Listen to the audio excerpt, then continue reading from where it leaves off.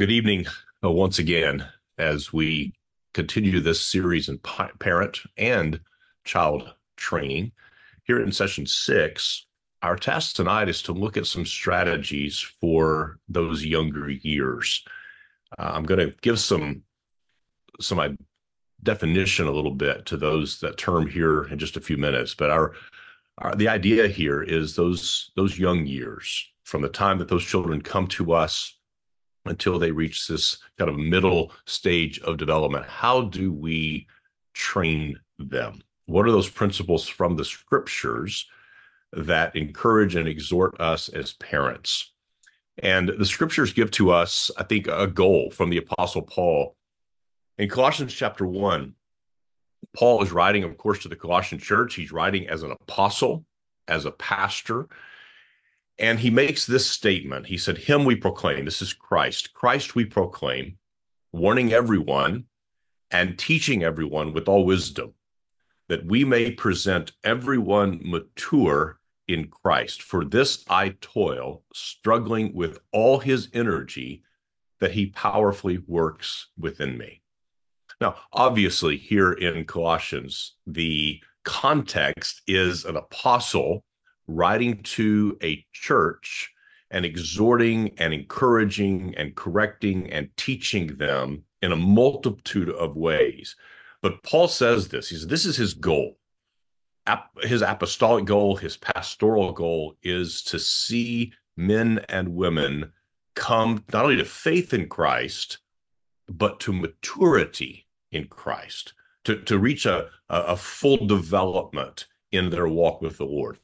Now, with that in mind, knowing that that's the context, I still want to encourage us to think about this statement as parents. We're not pastors in our homes, strictly speaking, but there is a shepherding that goes on. Fathers and mothers are shepherding our children, and as we think about how we approach these things through correction and through training and instruction, we have to have a goal. We have to have something in our minds that constantly encourages us as parents, constantly keeps us, if you will, on track, keeps us focused on where we want to go and where we want to see our children when they leave our home, and the trajectory on which they ought to be already walking when they leave our home. And so I submit to you that this is a worthy goal for us as parents. The same goal that Paul has declared here, we ought to adopt as parents in our own homes. Paul says this is his goal, that we can present our sons and daughters mature into Christ. So let's co-opt, as it were, Paul's pastoral statement, his goal, and let's take it for our own as parents. Our goal is presenting our sons and daughters mature in Christ. And then Paul says, for this goal, this is because he fixes his eyes upon this. He says, I toil, struggling with all his energy, meaning all of the Lord's energy that he powerfully works within me. So brothers and sisters, as parents, can we imitate Paul here? Number one, with his sense of urgency, his willingness to labor. We have to recognize parenting it's hard work. And it's a kind of work that requires a consistency, a faithfulness over time, not just in spurts, but we will be far better serving our children with a frequent, consistent, faithful labor rather than just fits and spurts. So Paul says, I struggle with all of his energy that he labors within me. So that's Paul's goal, and that's his attitude in that. But what are the means that he says that he employs? Again, apostolically, pastorally, these are the means. But again, we're going to take this to ourselves as parents and employ the same things. The means: warning our sons and daughters. This means correction. It means reproof. It means rebuke. It means admonishment. There's a warning here. The word that Paul uses, and perhaps some of you are familiar with the phrase nouthetic or nouthetic counseling. Jay Adams coined that term many, many years ago with respect to counseling. It's based on the Greek word that has a wide range of semantic meaning. and it has this idea of correction, it has the idea of reproof, rebuke, admonishment, certainly instruction, but typically in a negative sort, in the sense of do not do this. So that Paul says this is what we have to do in order to accomplish the goal of, even with grown adults who are spirit dwelt, who are in Christ, there still is a necessity of using the means, says the apostle, of warning, of correction, reproof, rebuke, and admonishment. And I think if we're honest, we recognize that that's true.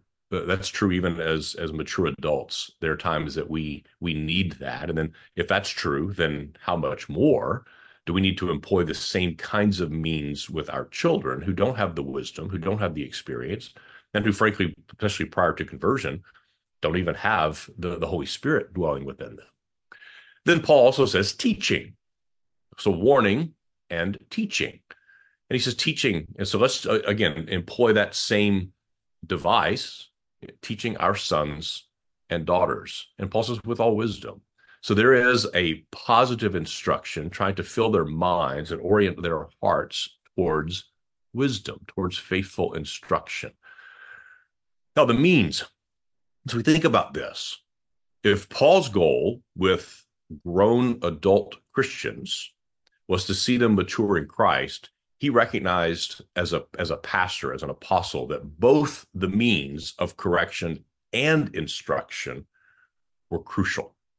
And so I put it before you as a proposition that our child training is incomplete without both correction and instruction.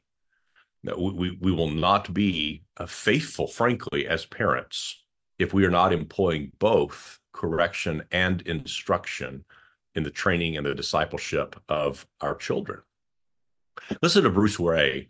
This is in the little book that I've recommended to you previously, entitled Withhold Not Correction. He's telling a story about his youngest son and being at the park, and his son had climbed up on the ladder to a tall slide and lost his grip and was falling. And as a father, he just reached out to grab his son to break his fall. And he's using that as an illustration. And he picks up there, he says, parents, our children are falling. Their descent is toward hell. And our intuitive reaction ought to be to reach out to catch them, to break their fall, and to change their direction. We must stop them from their downward descent before we can instill into them the positive principles that will enable them to climb upward once again. It is in the light of this truth that we are to administer discipline. For Solomon says, you shall beat him with the rod and deliver his soul from Sheol. The discipline of the home is that force which can change the direction of the child, or at least retard the breakneck speed with which he makes his steady descent. Now, Ray continues. He says, it is in the realization of this fact that Solomon can say to us, chasten thy son while there is hope, and let not thy son spare for his crying. Proverbs 19:18. Oh, it hurts a parent to administer discipline, and the child cries when discipline is properly administered. But Solomon says to shut your ears against it. Do not let the crying of the child sway you from your God-given responsibility to discipline him. Realize what you are doing when you apply the rod. Do not let the crying of the child sway you from administering discipline, because you are sparing him from a greater disaster by administering the rod. It may be that you shall deliver his soul from hell. And if I could, to add to that, not only are we looking at the spiritual implications, if we will discipline a child and recognize, as the author of Hebrews says, that no discipline is pleasant at the time. I mean, frankly, if we're doing our job as parents with respect to correction, whether that's verbal or whether that's physical, either way, it may not be pleasant at the time. In fact, in the case of physical discipline, it certainly ought not to be pleasant. It ought to hurt. It ought to sting, but only temporarily. The task of the parent, the goal of the parent, is not to harm or not to hurt or injure a child ever, ever, ever, but to inflict a measured amount, a proportionate amount of discomfort, of pain, so that what the Bible says is true. We are saving them from a greater disaster. Now we know, again, we've talked about this as parents, as good, honest Calvinists. We recognize, we know theologically, we will never save our children. There's nothing that we can do to cause them to be born again. We cannot create faith in our children. But that doesn't mean that God doesn't use means to accomplish his ends. And one of the means that the scriptures give to us very clearly is stated negatively. We must correct, we must chasten, we must chastise our children. And that includes physical discipline, includes spanking. And when we do that, not only do we do that in the hopes of seeing them come to faith in Christ and recognizing the true gravity of their sin and wrestle with their own sinfulness and come to faith in Christ as their only remedy, to flee to him for their only hope of escaping the wrath due to their sin. But also, even in temporal things, if we will chastise them and spank them when they put themselves in danger, physical danger, emotional danger, social danger, we are sparing them perhaps the consequences of something far worse.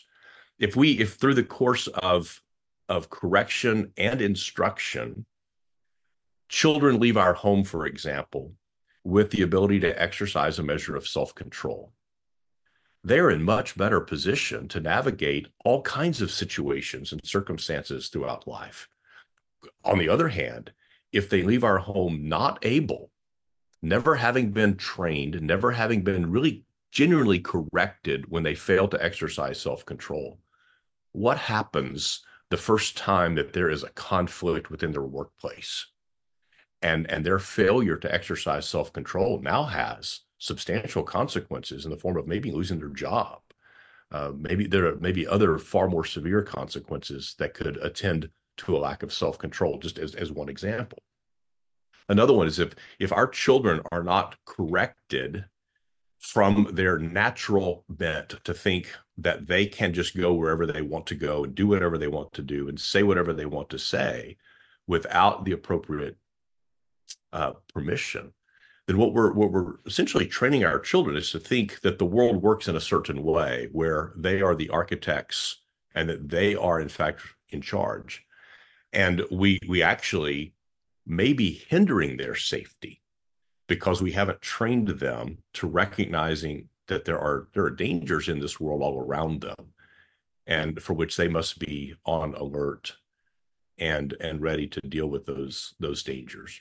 So we may very well deliver our children from a much greater consequences, even in this age, in this life, and certainly in the life to come, if we will be faithful as parents to correct them. I'll put together a graphic because I think it's important for us to think about this relationship between formative discipline or instruction and teaching and corrective discipline. And by corrective discipline, I mean physical and or verbal chastisement. And we need both. But the goal in this graphic that I put together is to help us think about this. Notice in the very middle, that blue arrow running from left to right is labeled maturity. Now, notice I didn't put age here because the Bible doesn't speak to us necessarily in terms of age, in terms of number of years or number of trips around the sun.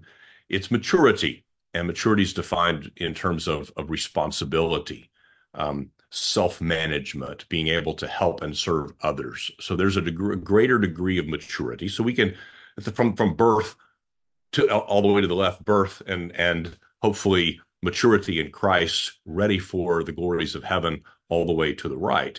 And notice what happens. So in the flag or the yellow field above, I've labeled corrective discipline. And notice that as you move from left to right, from less maturity to greater maturity, the amount or the degree of corrective discipline diminishes.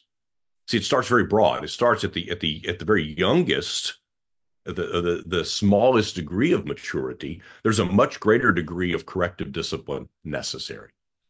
And then over time, there's less. Notice, though, that the little triangle never comes to a point. And I wanted to illustrate that the the amount of corrective discipline is never zero. Even for the most mature saint, the scriptures still put forth to us that we will need correction. We will need the voice of our great prophet, who can show to us from his word and by his spirit where our thinking or our actions or our attitudes are not quite right. And we will still need the correction of the Lord. So corrective discipline starts with a greater proportion and over time moves to a lesser proportion. Now let's go below the arrow at the green flag, if you will, instruction and teaching. And again, notice it doesn't come to a point all the way to the left. The amount of formative discipline, instruction and teaching is never zero, but it is sufficiently, or it is substantially smaller at that low degree of maturity. And as a child, and even as an adult matures, the degree of formative discipline, the capacity to understand it, and the ability to make good use of it will increase. And so you see a corresponding, in fact, proportional degree of, as corrective discipline declines, formative discipline should increase. But notice that's tied to maturity. We don't start with a substantial amount of instruction and teaching. We begin with a more substantial amount of corrective discipline.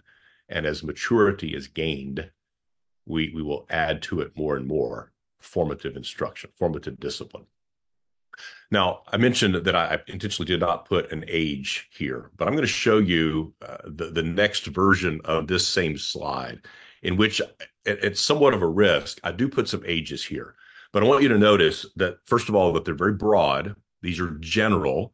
And the second thing I want you to know is that these are not biblical categories. I'm not taking these from the scriptures and saying, this is the scripture gives us these age categories, because we don't find it that way in the Bible.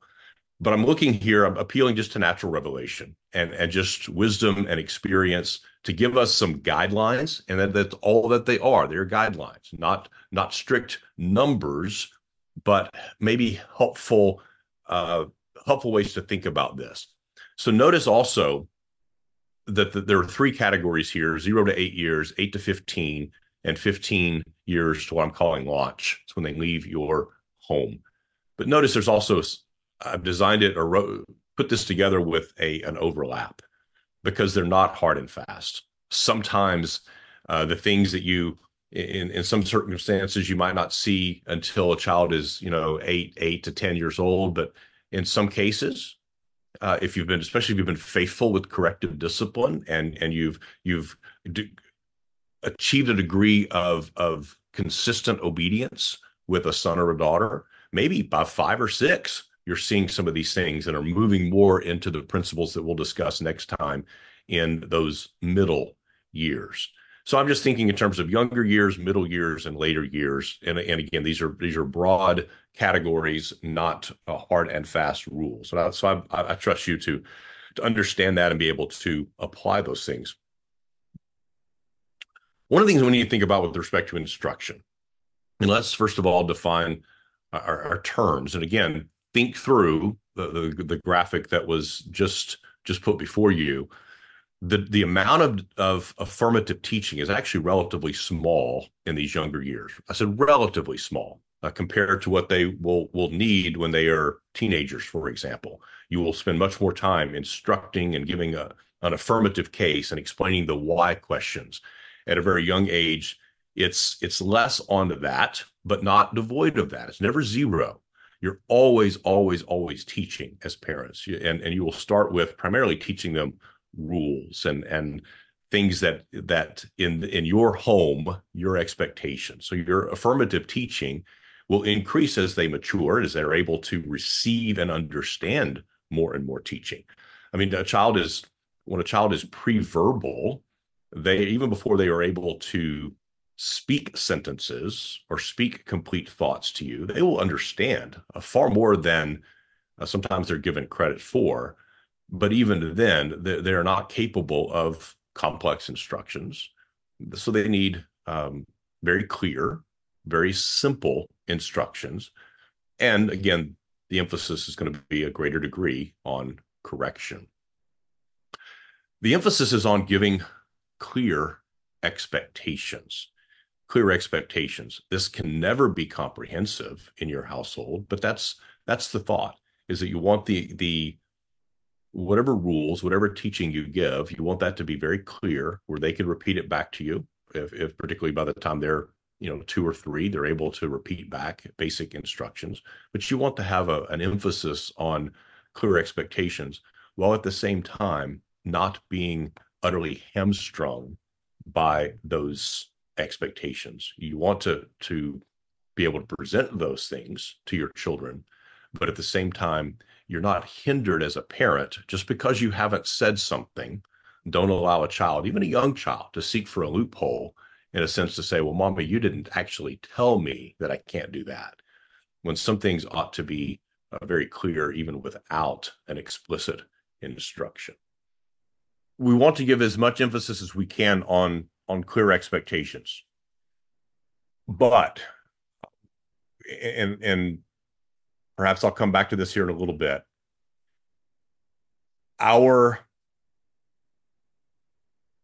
Sometimes when we are not able to give full instructions or not able to set our expectations does not mean automatically that corrective discipline is not appropriate. There are times when something should be so self-evident that a prior warning about it or prior instruction about it isn't really necessary. But there are also times when part of the correction, part of the training of our children needs to be such that they are learning how the world really works. So here's just an example. If you have a young child, let's say 2, 3, 4, I'm making up an age here, but just 2, 3, or 4, and you've never actually told them, don't play with the chemicals that are under the kitchen sink. But you come in and a child has the dish soap and has opened it up and poured it all over the floor. Well, you haven't given clear expectations ahead of time on that. But does that mean that, well, I shouldn't or couldn't or it's not appropriate for me to discipline correctively in that? And I would say, no, correction is precisely what's needed there. Because the child was operating under presumption that I have the right to go anywhere I wish and do whatever I want without permission. And so that needs to be corrected. You might be to get away with a verbal chastisement, but depending on the age and what kind of other circumstances, what kind of track record you've had with that particular son or daughter, physical chastisement is probably warranted. Not for just a mistake, but for a violation of what we might call a natural law within your house. A child should not just expect that the world works in such a way that they can just go wherever they want, do whatever they want, and not seek permission in advance. Does that make sense? I want to move on to correction. This is where we're going to spend a little bit more of our time tonight, because again, we're looking at younger years and we're looking at the principle that over time, our children will gain a greater capacity for that positive instruction, formative instruction. But in the earlier years, they need a greater degree of correction. And let me say this, one of the things that instruction is not, it is not where I see most parents struggle or most parents fail with respect to child training. It is not because they have not given sufficient instruction. It's because they don't give sufficient correction or the right kind of correction or in the right measure. So let me say that again. Particularly in these early years, most of the challenges, most of the difficulties, most of the frustrations, most of the behavior problems, frankly, are not caused by not enough instruction, not enough formative discipline. They are caused by a parent's failure correctively to discipline their son and daughter. So that's where we're going to spend most of our time this evening, is looking at correction. Proverbs, of course, is a gold mine of nuggets for us as parents, of tremendous wisdom from the mouth of God himself. Listen to what the scriptures say about correction.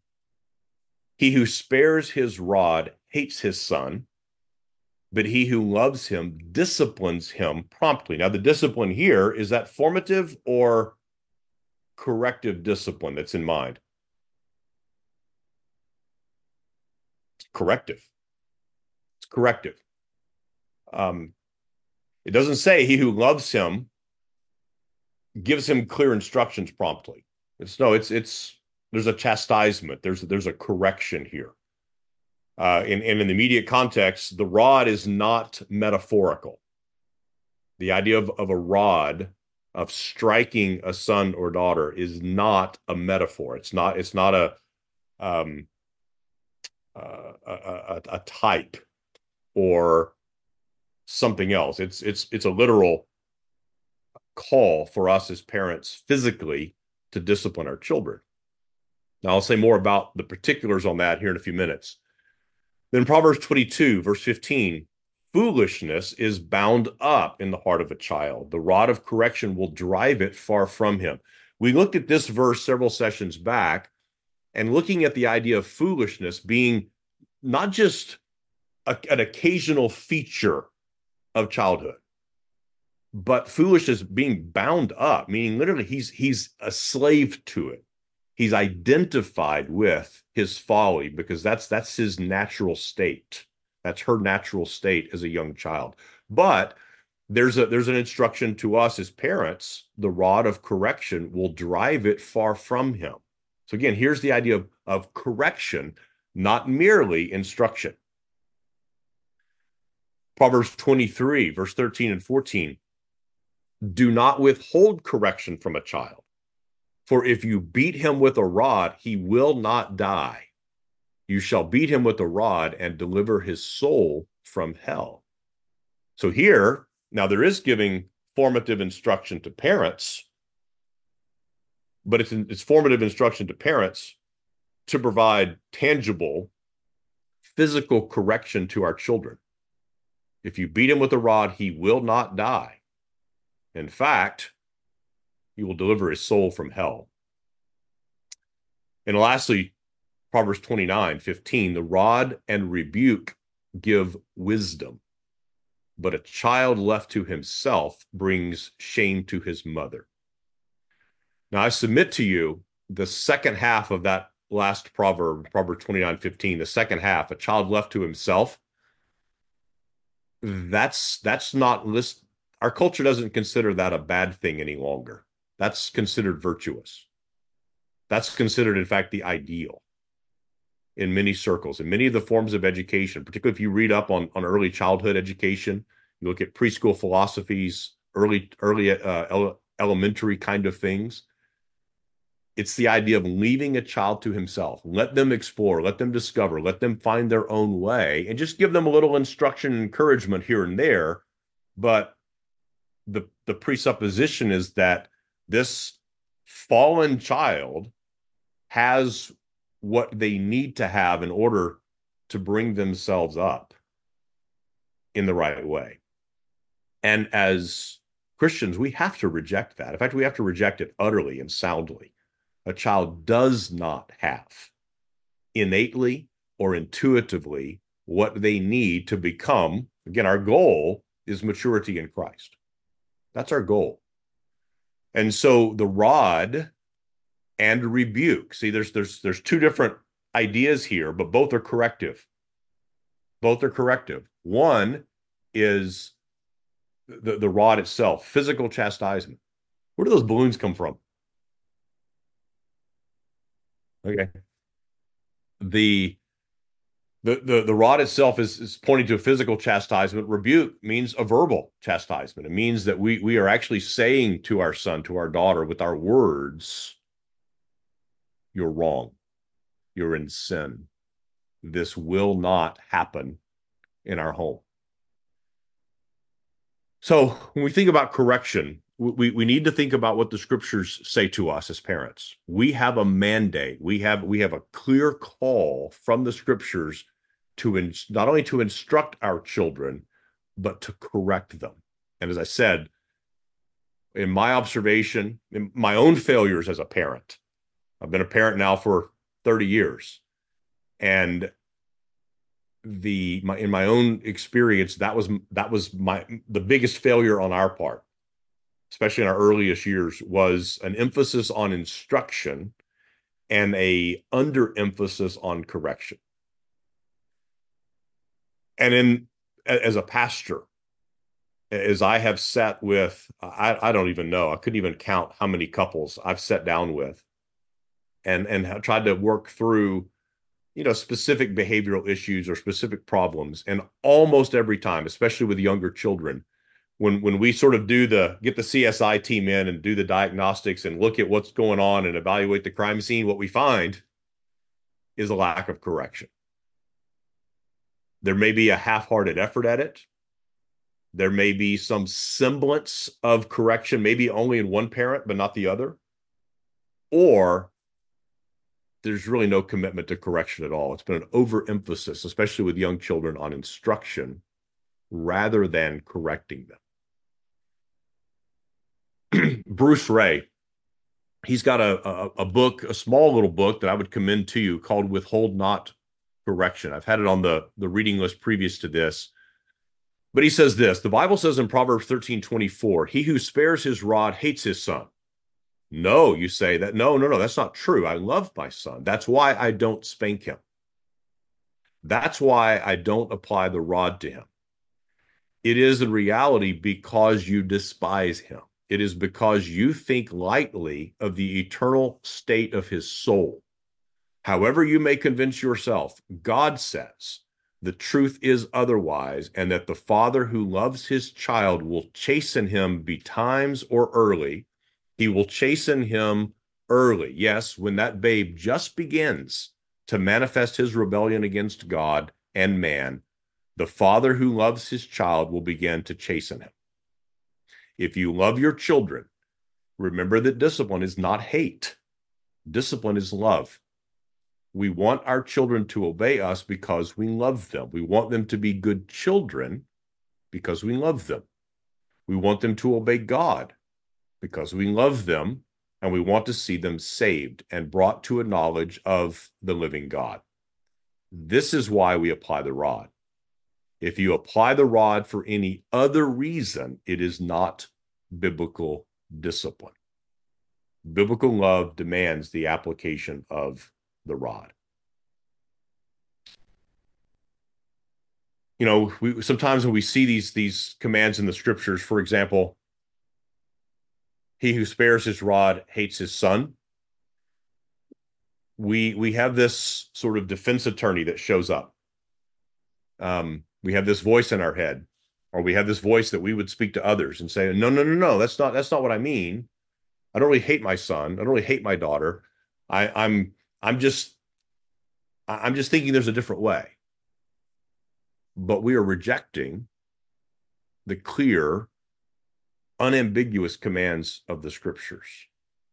Now, how do we apply this? Here are some principles of correction. This is a blending of, I think, explicit biblical principles and also accumulated wisdom from others that have been helpful to me, my own observations, our own time as parents, my time as a pastor and trying to help and encourage other families. But I think the easiest one to understand, but sometimes the hardest one to get parents to actually embrace soon enough, is that the earlier you start, the less severe the chastisement is. There's no way to get around this. This is true with anything that you are seeking to learn. If you are to, for example, learn a foreign language, What's the best time to learn a foreign language? The younger, the better, right? When everything is the concrete hasn't set yet, it's still wet and it's still moldable. It's much, that's just God, the ways God has wired us. But when a child is trying to learn habits of obedience, the earlier we start with the chastisement, with the correction, not just instruction, but correction, the less severe we are. We have to be. So, for example, when you have a an infant, even who is uh, mom puts her down on a changing table to change a diaper, and the infant goes to thrashing, screaming, crying because she doesn't want her diaper changed. Now, I'm not advocating getting out the rod and beating an infant. I'm not advocating that at all. But what can happen? A small little flick on the bottom of the foot to get that attention, even a puff of air blowing in the baby's face, followed by mom's very gentle but very firm, no, be still. And if that's started early, then that baby will very quickly learn that he has to lay still while mommy or daddy changes a diaper. And if the earlier you put those into practice, you'll see that those actually work very well. Children can learn very quickly, but they learn in those early stages by correction. You can't explain to the 6-month-old, well, now you have to lay still because if you don't lay still, you could roll off and there you could cause harm to yourself. They don't know that. They don't understand that. But they do understand a flick on the bottom of the heel or even just a finger or two, a gentle tap on a little fleshy thigh or bare bottom doesn't take much force at all to get their attention, and coupled with a very gentle but firm no, be still. So the earlier you start, the less severe. But if a child is 4 or 5 or 6 before they've ever really heard a true no that somebody meant, it's a much harder, much greater degree of commitment and even force is going to be necessary to gain the compliance of that child. The second principle of correction is we communicate our expectations when possible. And I mentioned this earlier. It is not always possible because the laws in your household, it's impossible for those to be exhaustive, right? It is impossible to foresee as a parent every possible way that your children could find to get into mischief or trouble, right? It's just impossible to come up with every conceivable situation. So don't think as a parent, just because I haven't explicitly said don't do X, that I can't or shouldn't correct them or chastise them verbally or physically when they've done something that's manifestly wrong. This is particularly true when it's areas of sin. So I'm not talking about an accident. I'm not talking about folly. I'm not talking about a child accidentally breaking something or knocking something over. I'm talking a child has when mommy asks, "Oh, did did you pour out your bowl of food on the floor?" No. Oh, well, that's a lie. See, now we're dealing with sin. And if we got to think back to our session on a biblical anthropology of children, do we believe that the works of the law are actually written on that child's heart? Do we believe that? Because if we do, then we know their own conscience knows that lying is wrong. See, they've sinned against their own conscience, whether they are consciously aware of that or not. And they need to be corrected. You know, and as a general rule in our household, things like that, things like lying, were met with a swift and non-negotiable physical chastisement. You got a spanking if you lied. almost without exception. There are other things that are not necessarily a sin issue, but it's manifestly unwise or dangerous, and you have to use your judgment as a parent. Is this something that I'm willing to see happen maybe a few more times while I give verbal correction until they sort it out? Or is this something that, no, we're not even going to play with this as a possibility? A child runs into the street. You're out loading up the car. You're getting everybody else, and you look up and the 3-year-old ran into the street. Well, maybe you've never explicitly said, don't run into the street. But it may be, wisdom may require you to take a few moments to take that child into the house very patiently, very gently, very calmly, and give a spanking to that child and impress upon her or him that it's very dangerous to be in the street and this won't be tolerated. There will be no second chances on this because it's very dangerous for you to do that. You see, some things require us. I think this is going to require wisdom on your part as parents. What are those things that there is no second chance? The first offense is going to require maybe even a severe correction because of the nature, either because it is manifestly sin itself or because it's the kind of folly that could really cause some harm to themselves or to someone else. If you came in and a child was playing with matches or a lighter or something like that, well, you could see that could be potentially very dangerous, even though there was no intent to cause a significant amount of harm, because it's a young child and they just discovered this. But number one, they were probably meddling where they shouldn't have been. But also the nature of the offense, the nature of the action could cause grievous harm. And I think wisdom dictates for us as parents to treat that as something that's worthy of a physical chastisement. But again, that's not a thus saith the Lord. That's me appealing to you on the basis of wisdom. Does that make sense?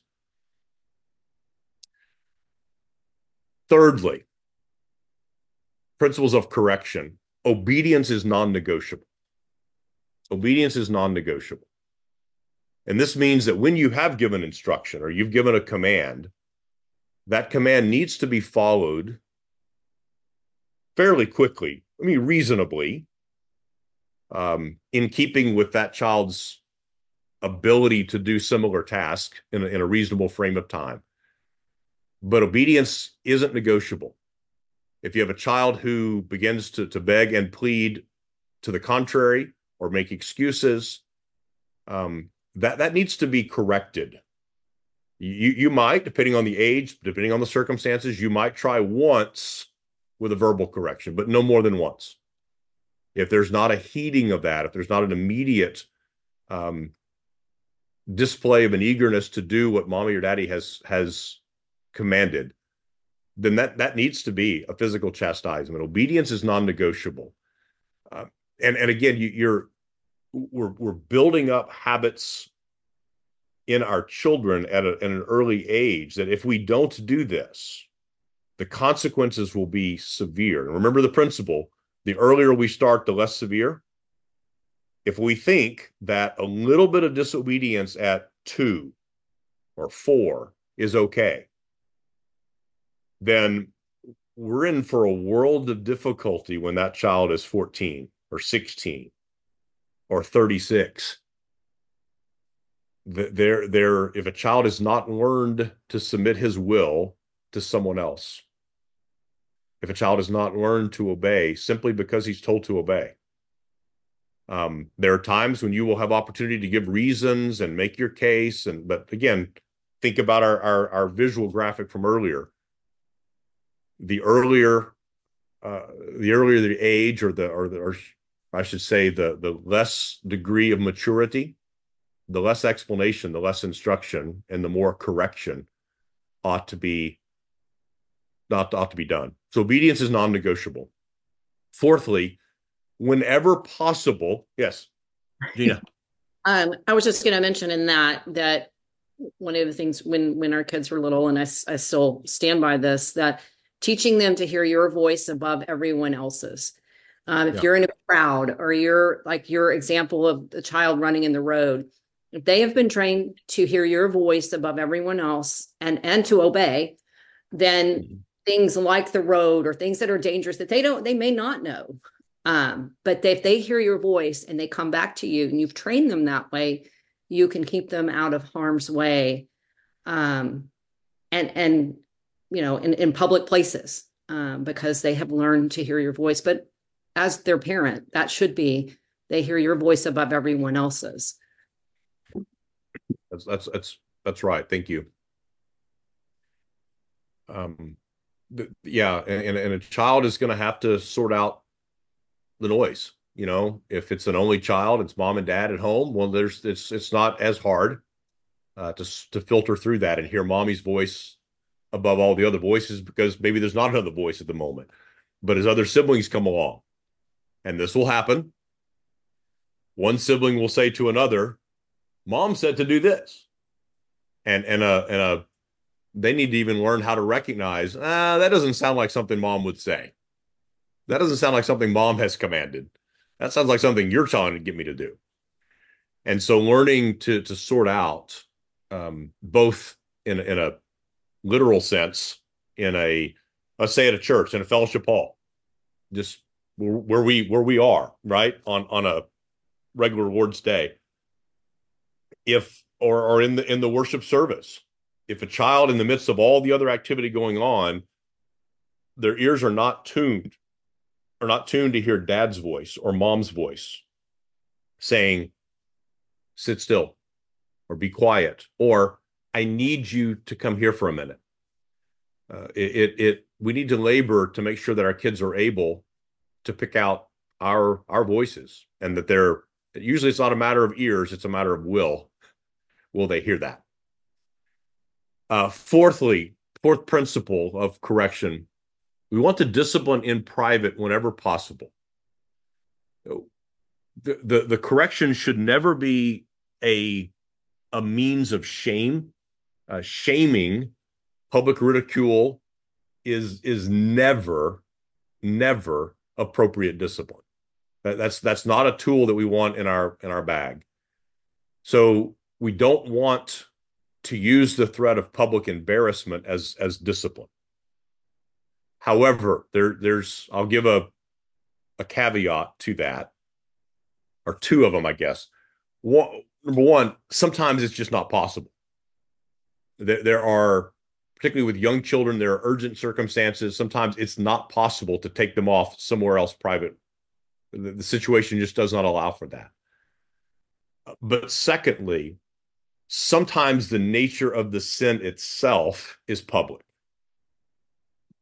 And we're training our children for all of life. And public sins often come with public rebukes. And so it is, whenever possible, whenever practical, whenever wisdom would allow for it, we want to discipline in private, because shame is not our goal at all. But that can't be such a hard rule that we sacrifice our other duties as parents because we were not able to find a private place. The other part of this is just a wisdom issue. For most of us, if you spank your child in the middle of the Walmart aisle, that's going to draw unnecessary and unwanted attention from the public. And so we just want to be wise as serpents and harmless as doves. A fifth principle, when we're with respect to corrective discipline, because we want our obedience to be non-negotiable, we want to discipline in private whenever possible. So let's say there's been an infraction. You've taken your son or daughter privately into another room, into your bedroom, into an office, into a bathroom, someplace where you can deal privately with them. We need to labor to secure an admission, a confession and an agreement that what they did was wrong. And this is especially true when there's been actual sin involved. Um, and sin would include, even if the thing they did all by itself isn't sin, but it is sin if mom said not to do that and you did it anyway. That would be sin. You know, mommy said you were only allowed to have one cookie and you took another one. Well, having two cookies isn't objectively on its own sin, but it is a kind of theft if mom has said you get one and you took two, right? So we want to admit, let's see them admit or confess their wrongdoing. And I think this has a couple of effects. Number one, we want to be able to discern, do they understand what the crime is, so to speak? Do they understand what the infraction is? But secondly, the scriptures command to us to confess our sin. We are training them not only for this very moment, this very season of their life, but for all of life. Is there a pattern of confessing known sin? Because the scriptures are very clear that if we conceal our sin, it will not go well, right? So we want to train our children to freely confess that and to learn how to trust mommy and daddy when I confess sin, and learn that I will be dealt with justly and hopefully patiently and gently. But here's something else that I think, just as a practical matter. Let's think of a scenario. This is a completely hypothetical scenario. This would never happen in any of your houses, but just as a weird hypothetical.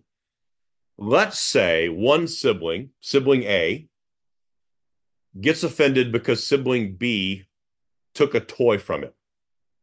So sibling A does what any right-minded, 4-year-old would do. He hauls off and whacks sibling B in the head. So you've sought the opportunity to deal with this privately. You've sat down with little Johnny, and now the prevailing wisdom is to say, Johnny, you need to go tell your brother you're sorry. But what if he's not? What if he's not sorry? What if, given the opportunity, he'd do it again right now? Well, in a sense, what we're doing is kind of training little hypocrites. We're training them to rehearse and to say the line, and then we can get the discipline over with. What we have practiced, and again, this is not thus saith the Lord, but what I think is more consistent with the scriptures is simply to confess what you did, that it was wrong.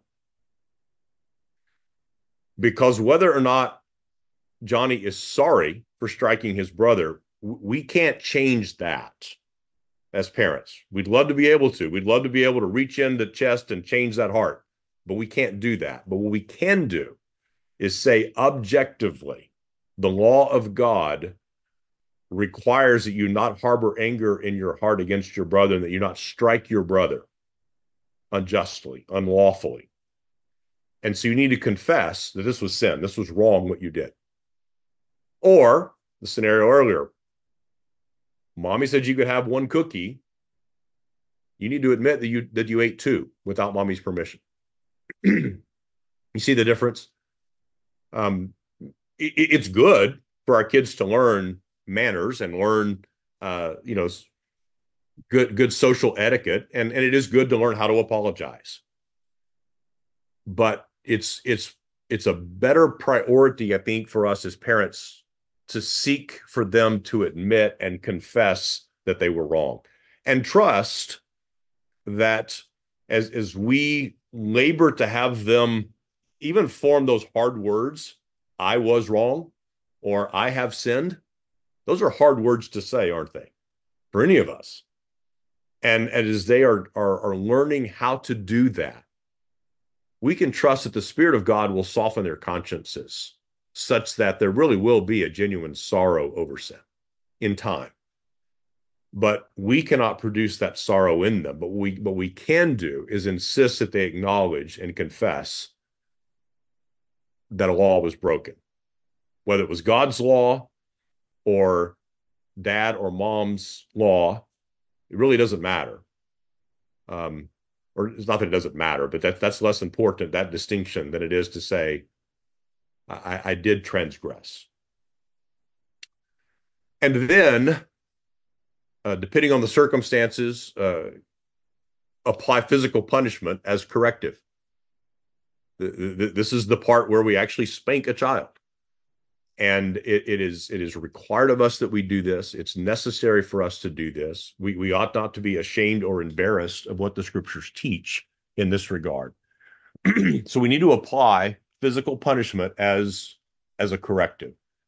Now, with that said, here's some caveats or parameters there. There should absolutely be no striking of a child in anger. None. It's okay, parents, if we need to take a time out for a minute. Well, it's one thing we think about giving our children a timeout, but sometimes we need a timeout. It's okay to say, you know what, I need to think and pray for a moment, and Daddy will be back in a few minutes. That's far better than striking of a child in anger. Secondly, there should be absolutely no striking of a child anywhere other than his or her bottom, maybe a hand. But to strike a child in the face, to punch a child, to push, those are assault. That's abuse. That's not discipline. Discipline is measured. It is controlled. It is an exercise of the fruit of the Spirit within us. Love, joy, patience, kindness, gentleness, self-control, and so on, against which there is no law. So our physical discipline of a child ought to be in a very real way targeted. I don't remember. I didn't number these, so I don't know how many I'm up to. But the next principle is make the spanking count or don't do it. Here's what I mean. Let's say you've got the 2-year-old that you've given a clear command. Let's just say, Daddy said, come here. And the child sits here like this. Won't move. So one of the things that I see often is Dad will come up and with his hand swat the diapered bottom a few times and then kind of drag the kid over to where he wanted the child to be. Well, what has happened there? Nothing other than exasperating that child. All you've done is reinforced that Dad didn't really mean it to begin with. If a spanking is warranted, make it count. That might mean finding bare skin. It might mean being able to go, again, to a private place where you can administer physical punishment in a way that will actually have its intended effect. It should hurt. It should not injure, ever, but it should sting. The writer of Hebrews says, no discipline is pleasant at the time, but it brings forth fruit. So if the discipline is not unpleasant, if the physical discipline does not bring a sting or a pain to it, it's not effective. In fact, you're probably better off not doing it. I mean, if you're either because you're in a public place or because circumstances won't allow for you to do it right, it may be wise to delay it or correct in a different way. But if this is your pattern, you're going to frustrate yourself and you're going to frustrate a child. Um, the child will be, if they're conscious of it, will be thinking something along the lines of, what are you, Dad, what are you doing? You're patting my bottom. Um, I don't feel a thing. It's kind of strange. So make this spanking count. Are you tracking? Does that make sense? In response to the spanking, crying is normal. You know, if you did it right and you got a little hiney that stings a little bit, that that's normal. But thrashing, screaming, angry crying, those are indications of rebellion, of disobedience. What you're looking for is a humble submission to your authority as parent. And so if you've spanked a child and what you have on the other side of this is a fit or a violent outburst, whether physical because they're kicking or thrashing, swinging their arms, trying to cover up their bottom, something like that, that you can't allow that.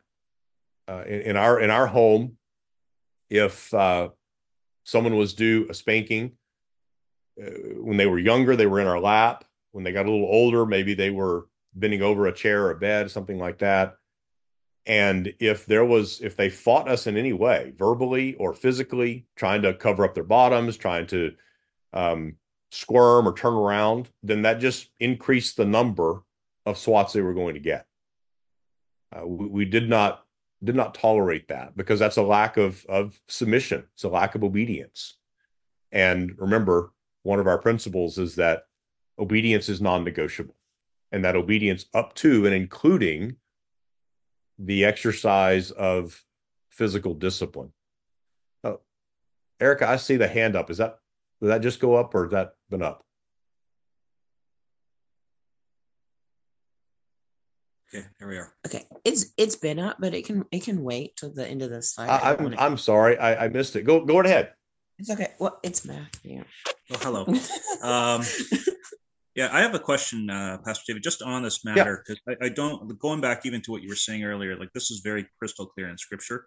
I come from the era of Dr. Laura Schlesinger and others like her that kind of went for the shame first. Like I'm sure you're aware of, like just what went on that era.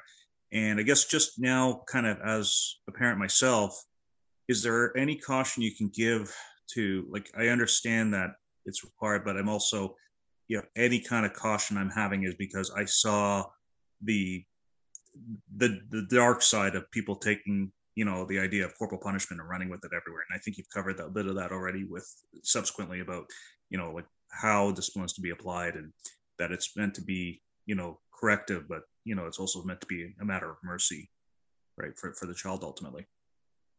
Yeah, and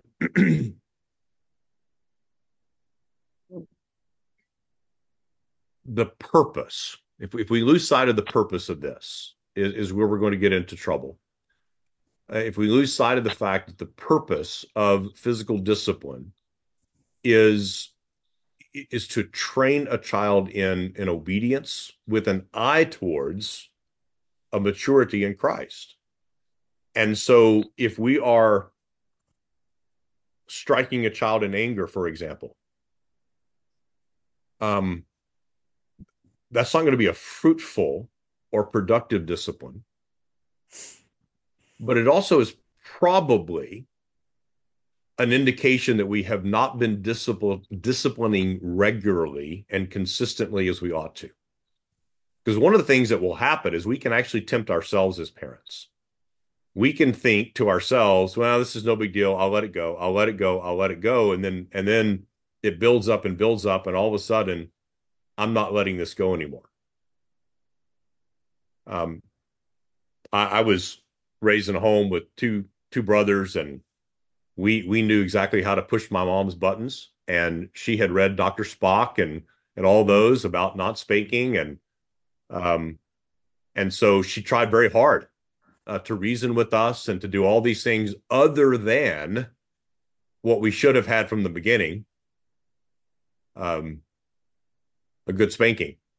Mm-hmm. And so we would push her and push her and push her until she was angry. And as parents, we can very easily fall into that kind of pattern where we let things go, we let things go until, you know what, I'm sick and tired of dealing with this, and I'm gonna really take out my anger on my son now or my daughter now. Mm-hmm. I think there probably are very few exceptions when it comes to us as parents who have not fallen into that to some degree or another. It's very, very easy to fall into that. And so all the more reason to come back to our very first principle. The earlier we start and the earlier we address an issue, the less force required. Does that make sense, Matthew? Does that help? Yeah. And I think kind of in tandem with what you said about how it's not a shame exercise. So I think that was what kind of a lot of that was going for back at the turn of the century, was to try to shame kids. I think that helps a lot, just kind of as kind of rails as far as where it needs to be, and then also where you're going off, into inappropriate areas. So, at the risk of adding to her many years of embarrassment that she's carried over this issue, Gina tells the story of being a young child in school, and just for talking excessively or inappropriately, she was brought up before the entire class and paddled in front of the entire class. She was a good student. I mean, not a behavior problem, not an issue at all. And yet what you're saying, I mean, it was the public shaming of it. It was kind of the public flogging that was the deterrent. And the teacher, it appeared, just, I'm going to pick somebody out today and make an example of them. And it probably just that Gina happened to be the one that was standing there when whatever bell went off in the teacher's mind. And that was completely inappropriate. It's not the right way to exercise that kind of discipline. It doesn't, in the long run, doesn't profit to use the shame or public embarrassment. Mm-hmm. And just one other quick question, just for those of us who are newer to Texas. What are the laws right now? Because I get what you're saying as far as the wisdom of not wanting to attract unwanted attention, in Walmarts, but like just so we know, if like we're telling a child, come here now, and someone's like, well, you can't talk to a child that way. Like, what are the laws that we have? We're dealing with that right now in the state. And I'm not an attorney at all, but in Texas, you have far more explicit liberties here in that regard. The parental rights laws are much more robust here than they are in many other places.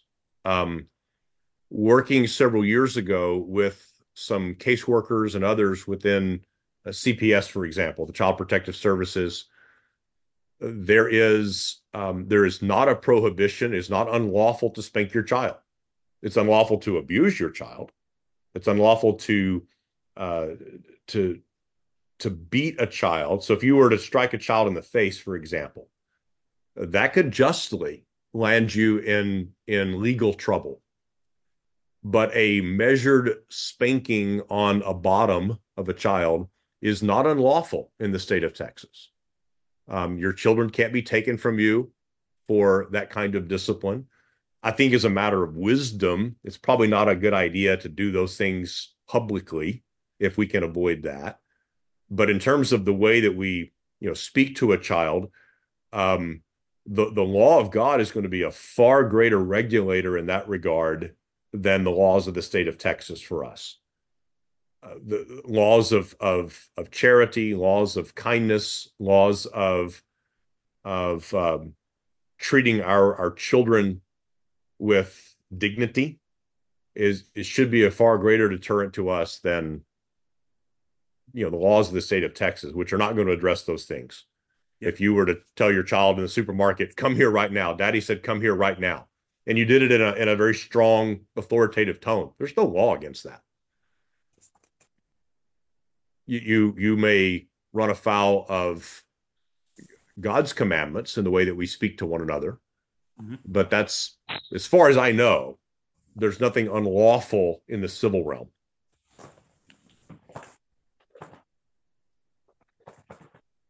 Lastly, as we think about these principles of correction, I think it's very, very important in a variety of ways and for a variety of reasons to affirm our love and affection of our children. And remind them, reinforce to them that our love is unconditional, that our love for them is not in any way depending upon their performance. So years ago, I asked one of our children, does Daddy love you more when you obey or when you disobey? And a child naturally, he's going to answer, well, Daddy loves me more when I obey. And I said, no, Daddy loves you the same. Whether you obey or disobey, my love is the same. And then I can point them to the Lord and point them to Christ and say, this is how God has loved us. That even when we stumble, even when we sin, even when we fall, God doesn't cease to love us. God doesn't turn his face away from us. He doesn't disown us. And so it is right for us to affirm our love and affection of the child and express our approval of their person, even while we are correcting their behavior or their action. So I think it's very important that we affirm that love and affection. Let's think about some common battlegrounds. This list is not exhaustive at all. In your own home, you may already immediately be thinking of, there's a couple other ones that I would add to the list. But common battlegrounds, and again, I'm thinking in this younger age. Food's a big battleground. Either in terms of what they don't want to eat, that's perfectly good for them, or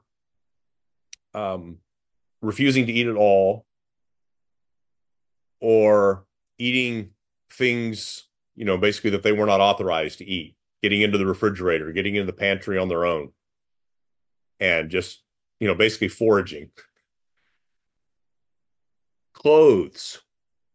This is not universally true, but for many children, they get to a point where they want to start picking out their own clothes. And sometimes this is a young child that just happens to like the red shoes.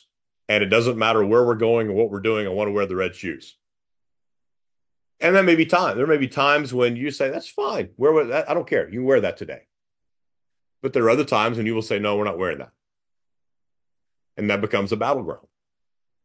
Of course, bedtime.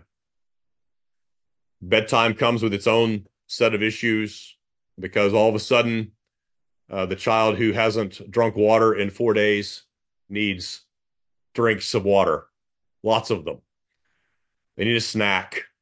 They need a third bedtime book or a fourth one read. Sometimes there needs to be a longer prayer meeting before a child will surrender to bedtime. When Emily was little, I'm going to say 3, young, we would pray at bedtime, and she got to where we figured out pretty quick this was a stall tactic. She would pray for all of her stuffed animals by name, individually. And at first, we wanted to be accommodating. We wanted to encourage this. It's a spiritual thing. And then we realized we're being played. And so we had to rein that in. We didn't spank her for that, but we had to rein that in and say, no, we're going to pray for, humans, for one. We're going to narrow the scope of how we pray. Remember, I think it was the session before last, we talked about the priorities of parents, and one of those is to train our children to pray. So training them in what's appropriate, what's not appropriate.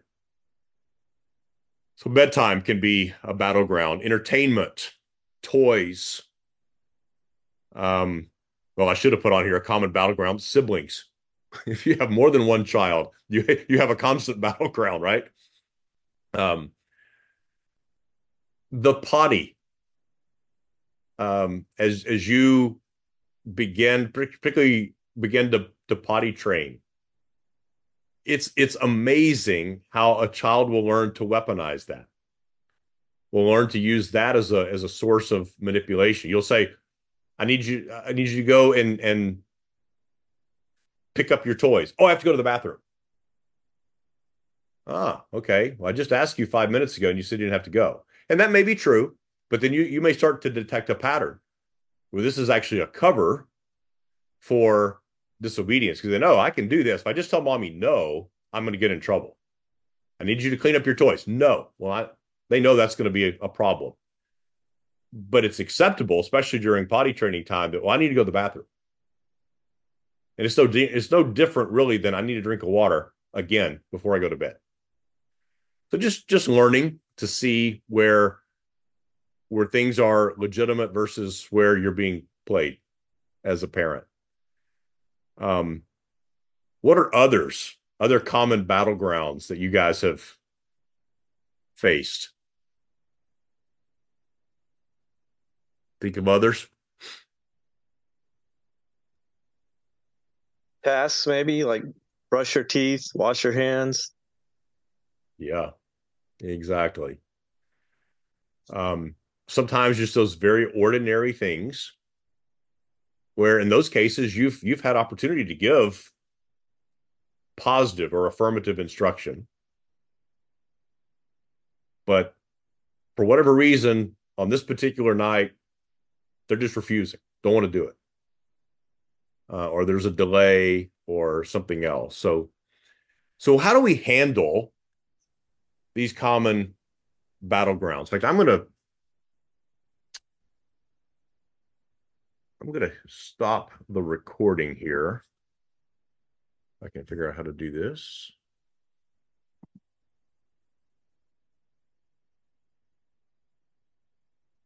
Okay.